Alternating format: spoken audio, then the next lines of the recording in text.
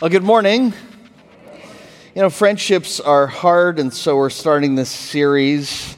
I wonder what you think of the C.S. Lewis observation. C.S. Lewis was that great Christian writer of the last century. He said, "To the ancients, friendship seemed the happiest and most fully human of all loves, the crown of life, the school of virtue. The modern world, in comparison, ignores it." What do you think? You think compared to ancient times, we're not quite as good as friendship at others? Probably have to ask an old person who lived in ancient times, like Mark Scheider, who's in the back, perhaps. That's not fair. Oh, that's not fair. There you go, Mark. How about that? But it does seem like friendships are more difficult these days. Remember Steve Irwin, the crocodile hunter? Steve Irwin said, "Crocodiles are easy. They try to kill and eat you. People are harder. Sometimes they pretend to be your friends first." It's true, friendships are hard. Some friends surprise us by the depth of their sacrifice that they will go to, others by how quickly they may abandon us. Some friends last for a lifetime. Other friendships last as long as you don't disagree with their opinions. Last week we began the series of messages on the art of friendship. Today I want to share with you one of the classic friendships, one of the great friendships of all time. Friendships of a couple of people we find in the Old Testament, Jonathan and David. Proverbs chapter 17 says, "A friend loves at all times, a brother is born for a difficult time." That is Jonathan and David. As we study their story, as we talk about their relationship, I want you to understand, if you and I can find 2 or 3 friends in a lifetime, like David and Jonathan, we are rich. But the key is not to try to find somebody who will be a friend like this to us. The key is us learning to be friends like this. So let's take a look at their story, learn lessons along the way, and see what God has to teach us about our next steps. Heavenly Father, we thank you that you are in this place. I thank you that as I share your word, it is your word. I thank you that as we listen and as to you, we are experiencing the work of the Holy Spirit. And I pray that we would all be open to your work in our hearts and in our actions. Through Christ we pray. Amen. I would encourage you to write down, "I will," out of this. What will you do as a result of what you hear today? The story of David and Jonathan is a bit unusual at the beginning because we would not be surprised if they would not become friends since they have so much diversity. You know, they're from different places. David is from the rural Bethlehem. Jonathan grows up in Jerusalem, the capital city. David grows up smelling like sheep as a shepherd. Jonathan grows up smelling like the perfumes of the palace. David grows up fighting lions and bears. He gets his hands dirty. Jonathan grows up fighting his manicurists who perhaps aren't doing a good enough job cleaning his fingernails. They're so different, city boy, country boy. So we wouldn't be surprised if they didn't develop friendships, except it is only shallow friendships that develop based on shallow things, like our shallow similarities. This friendship develops because they have some deep similarities. We're going to see that today. The friendship develops because Jonathan's dad is the king, King Saul, and from time to time a spirit will come over him, and the Bible says, and bring on some deep depression. And David was not just a guitarist, they called it a lyre back in those days, but his reputation has spread. So they discover that when a guitar is played well, that Saul is able to be calmed. They find out about David being this great guitar player, so David is brought into the palace to bring Saul relief. As a result of this, the 2 boys grow up in the palace together. What we see is that they share a spirit of conviction and courage and character that builds their relationship. Jonathan and David are both men's men. They are masculine. They are risk takers. They have a deep sense of ought, of justice. If they were kids today, they'd probably play rugby, lacrosse. They'd be outdoorsmen. They'd be marksmen. They'd probably join the military. As a young man, you may have heard the story of David and Goliath. That tells us a lot about David's character. David's not old enough to be in the army yet, but the armies of Israel are facing their arch enemies, the pagan Philistines.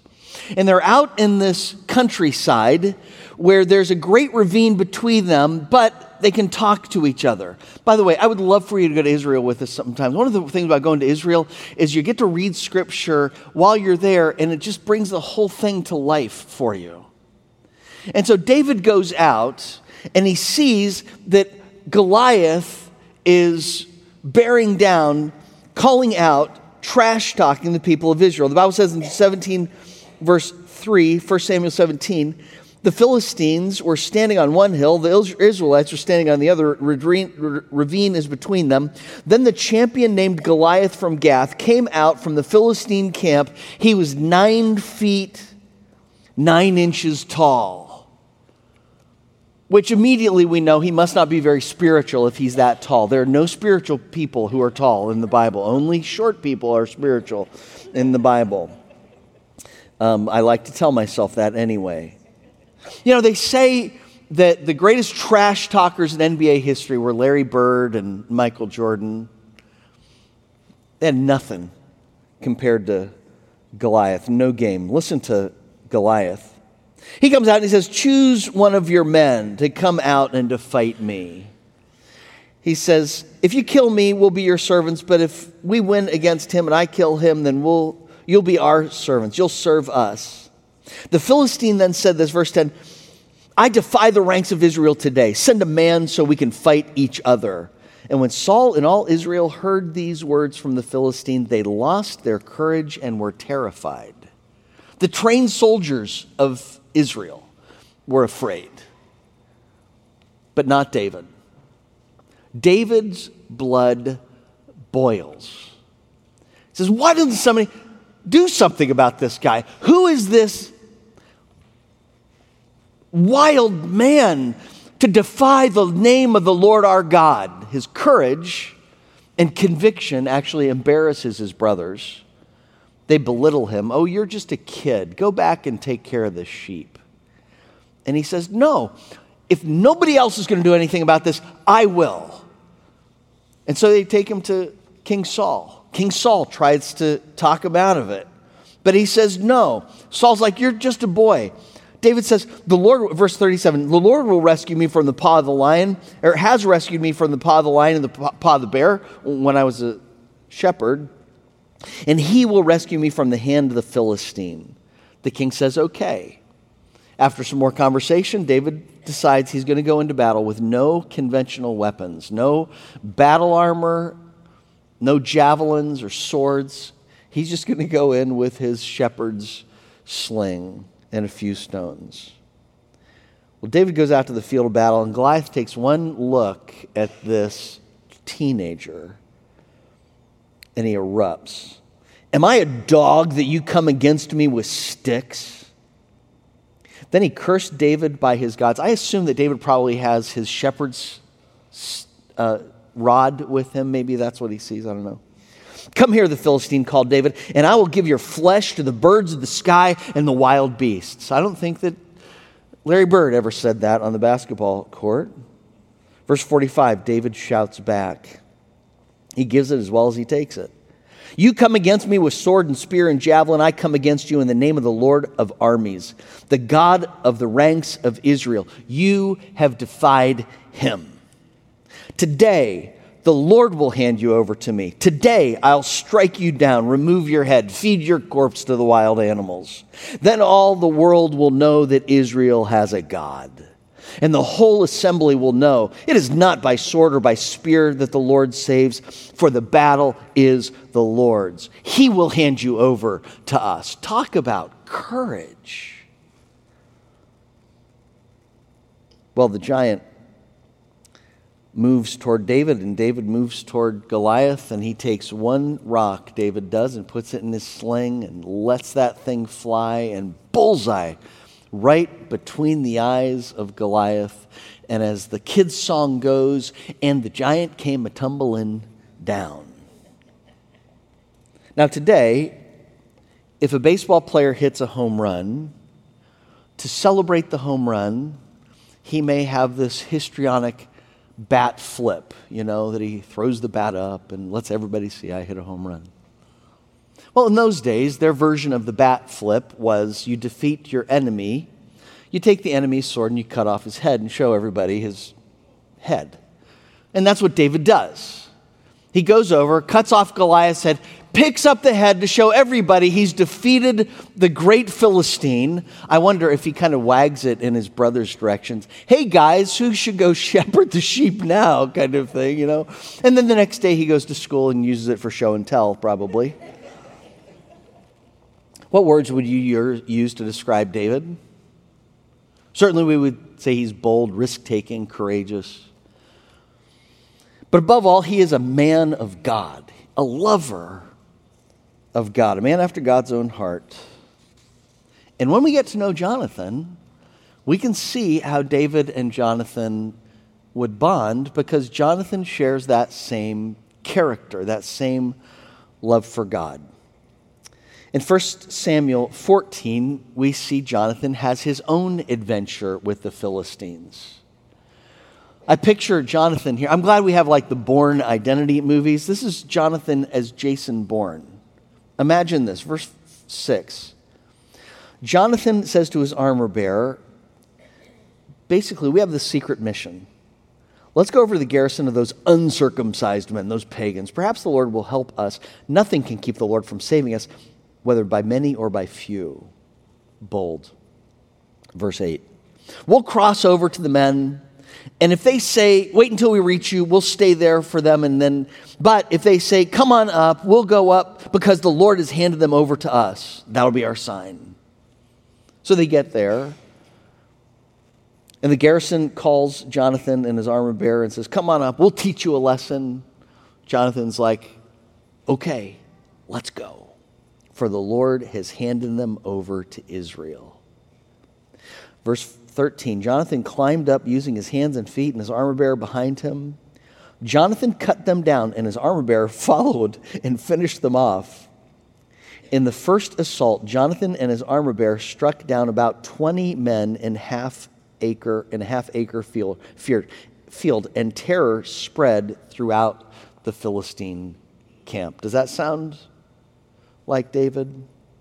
Isn't it amazing what God can do through one person who has the courage and conviction to do what's right and trust that God will be with them? Can't you see how David and Jonathan would get along? Same character, same concern for the name of God, same sense of ought, sense of justice, same sense of responsibility. Somebody's got to do this, and if nobody else will, I love this, teenagers, even if the adults won't do it, we'll do the right thing. We'll have courage. David and Jonathan meet in the palace. They don't have a whole lot in common. In fact, there's a lot that could have kept them separated. If their relationship had been built simply on their similarities, they would not have become friends, because David is an arch rival for Jonathan. Jonathan is the Prince William of the day. Jonathan is the next in line to the throne. David has already been anointed by Samuel the prophet to become the next king. It'd be easy for them to go separate directions, for Jonathan to be jealous and envious. But the relationship is built on something more than just shallow surface. What do we have in common on the surface? It is built on commitment to Christ, devotion to God. C.S. Lewis one time said this about friendships. He said, the essence of friendship is a common quest, a shared vision, a unified mission. He said, friendships must be about something. Even if we're only enthusiasm for dominoes or white mice. That's classic Lewis. He says the quest The common quest or vision unites friends. You'll not find a friend like you find the warrior or the poet or the Christian by staring him into his eyes as if he were your mistress. Better fight beside him, read with him, argue with him, pray with him. See, this is why needy people have a hard time making friends. Do you want to be friends? How do you feel when somebody comes around you and is like just desperately needy for a friend? Remember that old movie with Bill Murray, What About Bob? This is classic. How do you respond to friends who are like this? Watch this with me. Check it out. Look at, I'm in really bad shape. Come on, please, Bob, please. Bob. Give me. I need. Give me, Okay, please. all right. If he comes to you with that kind of attitude, how do you respond? Oh, I want to be a friend like you. No, it's like, run away, you know? And if you're getting into relationships with this deep sense of, I need you to fulfill me, I need you to make me happy, I'm lonely without you kind of thing, people are going to run away. You have to have something in common. And this is why the world has such shallow relationships. What we have in common is Jesus Christ.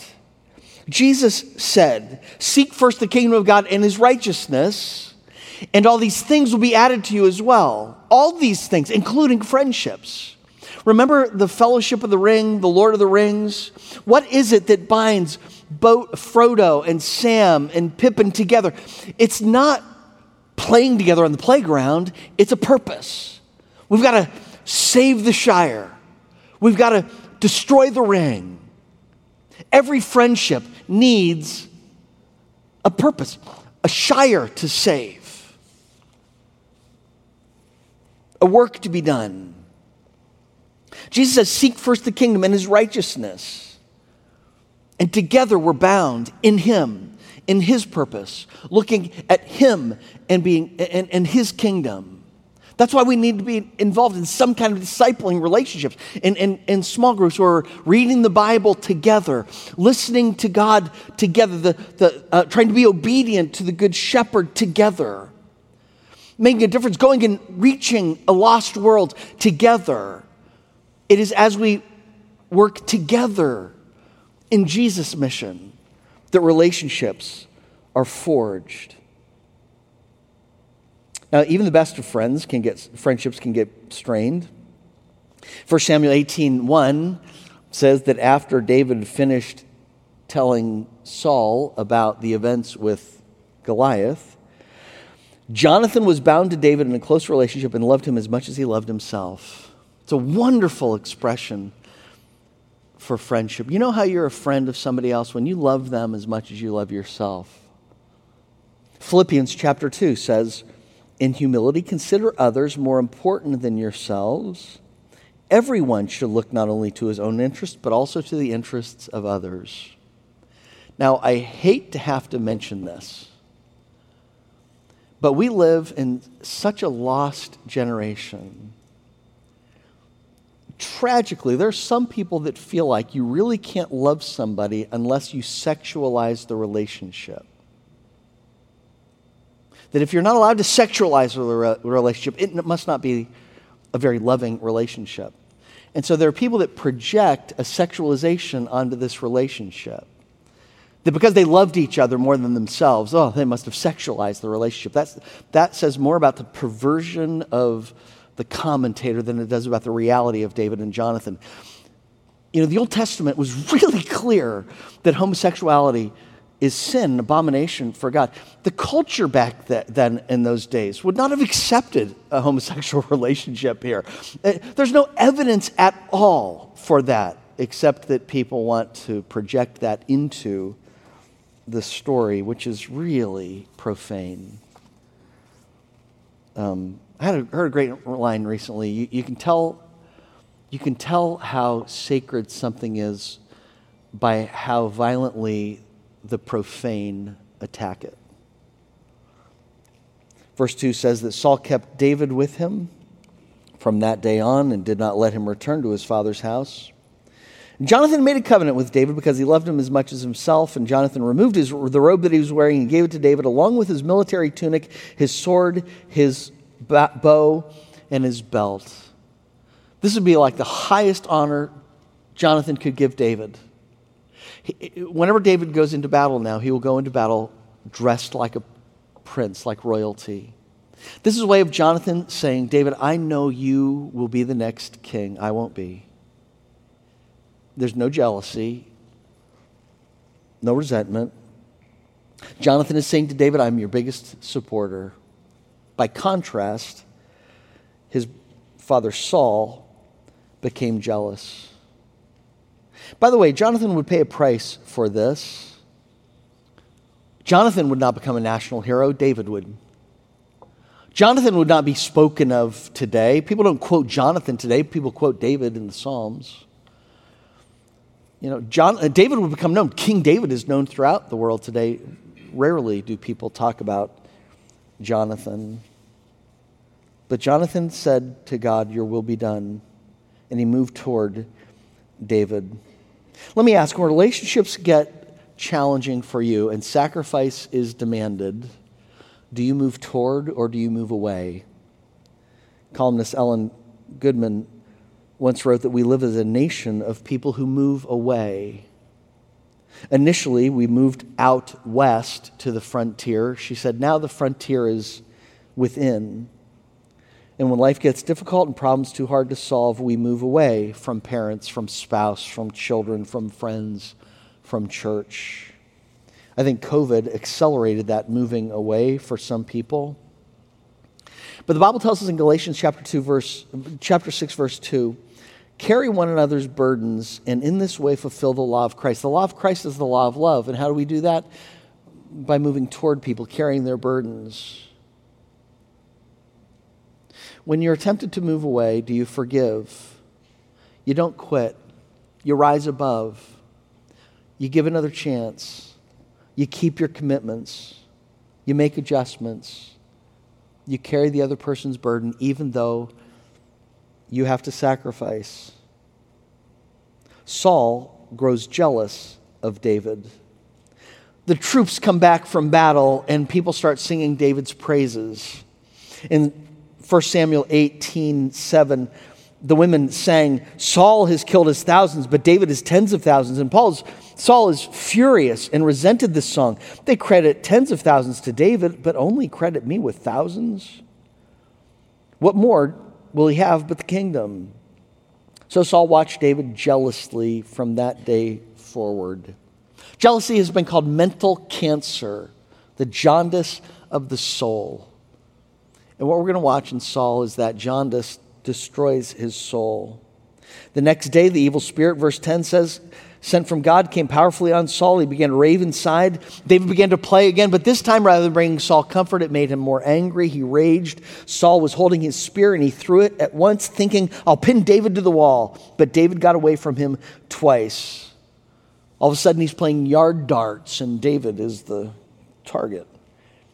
Verse 12 says, Saul was afraid of David because the Lord was with David, but had left Saul. What a contrast between Jonathan and Saul. Jonathan says to God, your will be done. Saul says to God, my will be done, not your will. I want my way. Jonathan, we admire, becomes a man of character. Saul's soul is crushed. Saul gets so desperate, he sends David out into one battle after another to get killed. But it says David led the troops and he continued to be successful in all his activities because the Lord was with him. And Saul observed that David was very successful and he dreaded him. But all Israel and Judah loved David. You can't thwart God. Psalm 2 gets political. Why do the nations rage and the peoples plot in vain? The kings of the earth take their stand. The rulers conspire together against the Lord and his anointed one. But the enthroned in heaven, the one enthroned in heaven laughs. The Lord ridicules them. In other words,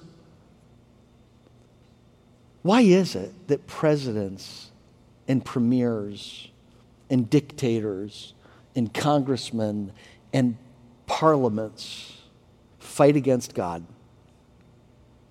Why is it that they don't say, thy will be done? They say, we can't believe the Bible. We're going to reject God's morality. Evil is good. Good is evil. The church is bad. We should be afraid of them. And heaven laughs. Saul tries to fight God, and it's a losing battle. But rather than humbling himself, by the way, do you hear what I'm saying? Don't get caught up because the nations rage against God. The nations will lose. Heaven laughs. But Saul keeps fighting God. Jonathan defends David to Saul. Chapter 19, verse 4, he spoke well of David to his father. Why would you want to sin against innocent blood by killing David, he says? Verse 6, Saul listened to Jonathan's advice and swore an oath, as surely as the Lord lives, David will not be killed. So Jonathan summoned David and told him all these words, and Jonathan brought David to Saul, and he served him again as before. What a wonderful lesson again about faithful friendship. Faithful friends speak well of you behind your back. Faithful friends defend you when you're not around. It was difficult for Jonathan to take this risk. His dad was an angry man and the most powerful man. Probably Israel at this point is the most powerful nation in the ancient Near East. You know what would have been a whole lot easier for Jonathan? Just not to say anything. What would you have done?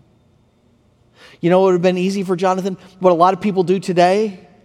Just to be sympathetic. Oh, man, I can understand your concern. I understand your emotions and why you feel like David's a threat to you. Oh, I understand how you're going through this anxiety with David. But Jonathan has courage to understand right and wrong, and to say to his dad, what you are doing is wrong. I don't understand. It's not understandable. It's sin. Why would you sin against David? Listen, godly friends speak up for their friends behind their back. They don't just try to say what the other person wants to hear. How about you? I read recently of a rabbi who lectures on the power of words. Often he challenges audience, can you go 24 hours without saying an unkind word about somebody else or to somebody else? So I would ask you, how many of you will go make a commitment, go 24 hours without saying an unkind word about or to someone else? Okay, good for you. That's about it. He says his response is to, very few people will raise their hands. A lot of people will laugh. He says sometimes people will just say out loud, no.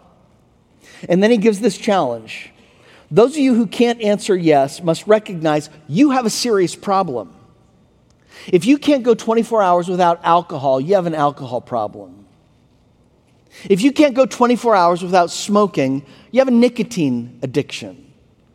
If you can't go 24 hours without saying something negative about somebody else, you've got a problem controlling your tongue, your language. I can't go 24 hours without talking about baseball. I think I have a problem. It occurs to me. Ephesians chapter 4, verse 29 says, no foul language should come out of your mouth, but only what is good for building up someone in need so that it gives grace to those who hear. Jonathan is a faithful friend because he speaks up for his friend behind his back. If your friend does not speak up for you behind your back, if your friend is sympathetic for those who are speaking harshly of you behind your back, he is not your friend.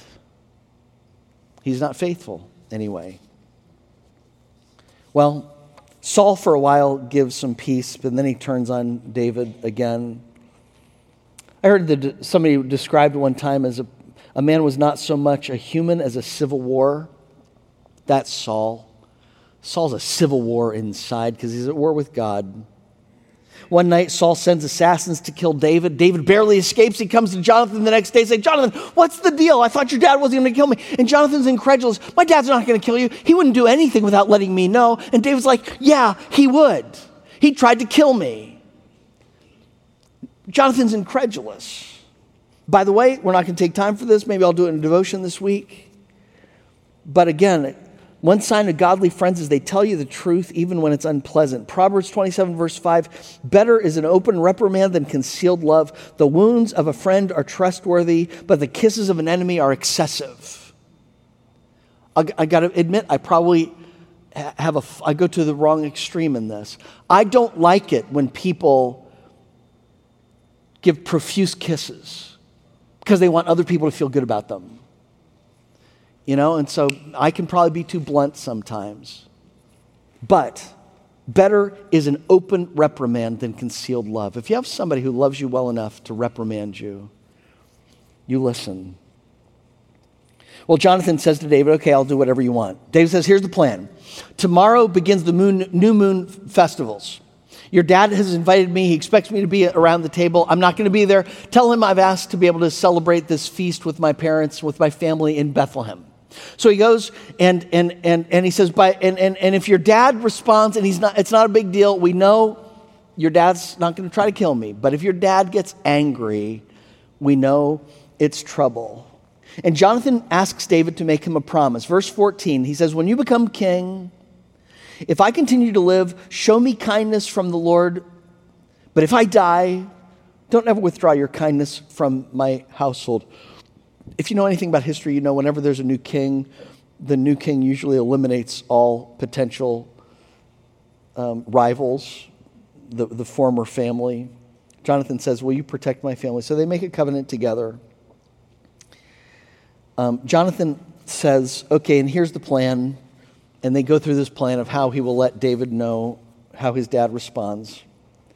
Chapter 20, verse 30 says, chapter 20, the new moon festival comes. David doesn't show up the first day. Saul's fine. Second day, David doesn't show up for the meal.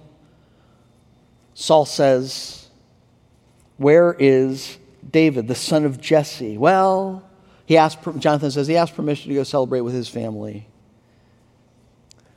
Then Saul became angry with Jonathan and shouted, you son of a perverse and rebellious woman. That's about as close as we get in the Bible. You know, he's questioning, when somebody's questioning your mother's integrity, you know you're in trouble. Don't I know that you are siding with Jesse's son to your own shame and to the disgrace of your mother? Every day Jesse's son lives on earth, you and your kingship are not secure.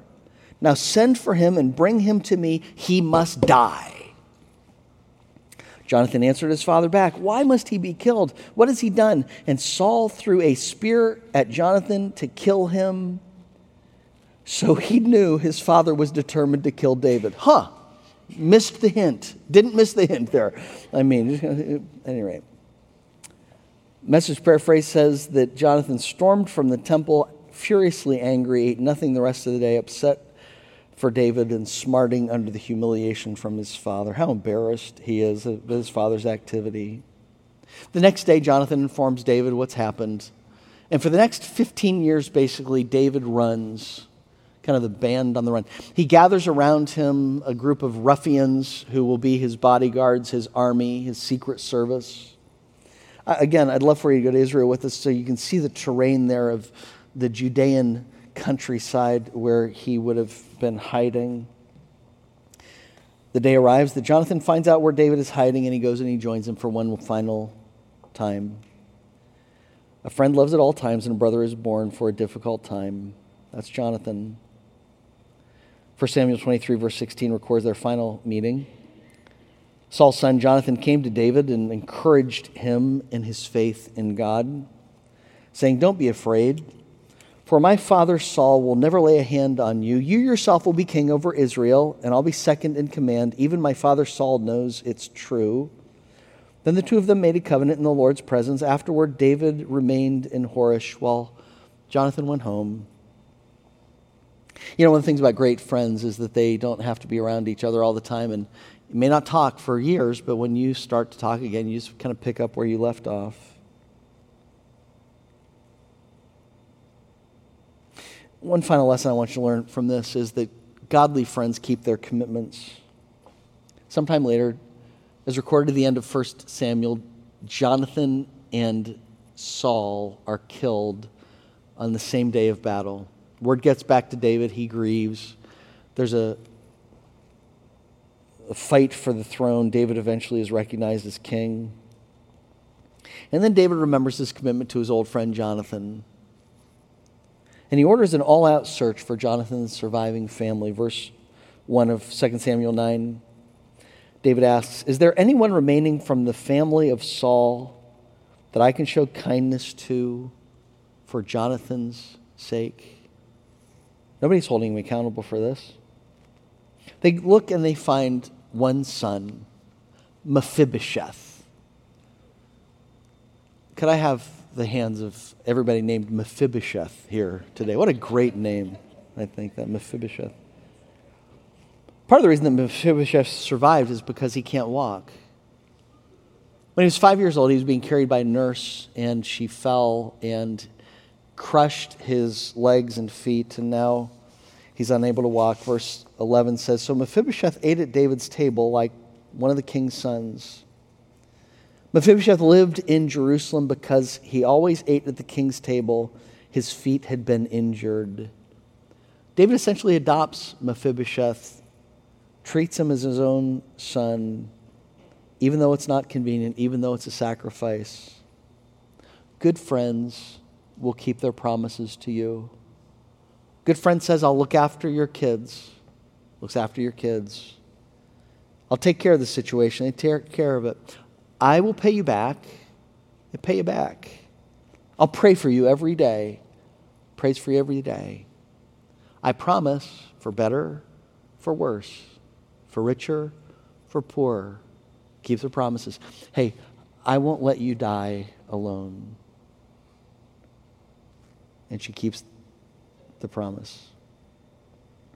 Psalm 15 verse 1 asks the question, who can be close to God? Verse 4 says, "The one who keeps his word, whatever the cost, even though it hurts." And isn't that why we need Jesus as our faithful friend? The Bible tells us that there's a friend who sticks closer than a brother.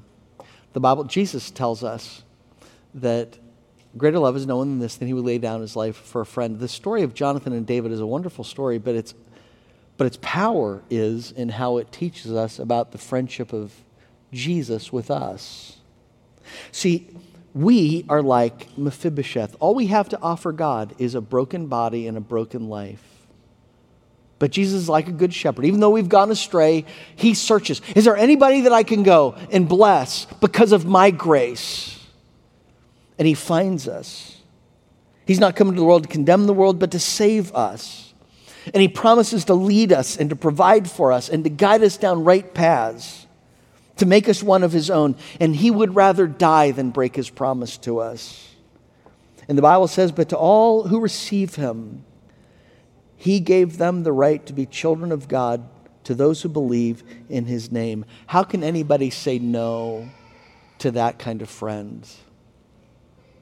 What we really need today is not just Jonathan and David friends. More than anything, we need to accept Jesus' invitation, who invites us to be part of his family and to put our feet under his table and to provide for us and to lead us. Is it any wonder that Christian people for years have sung that song, "What a friend we have in Jesus, all our sins and griefs to bear"?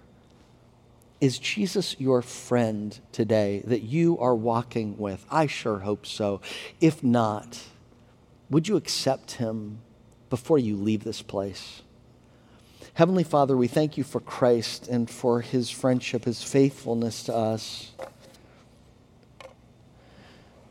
I pray for those who right now are on this is a life-changing moment when they've come to understand the truth of who Jesus is, our need for that friend who sticks closer than a brother, that friend who loves us with the greatest love and dies for us.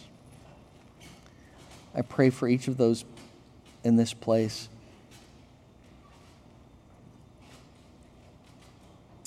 To say, Jesus, be my Savior and Lord. Through Christ we pray these things. Amen.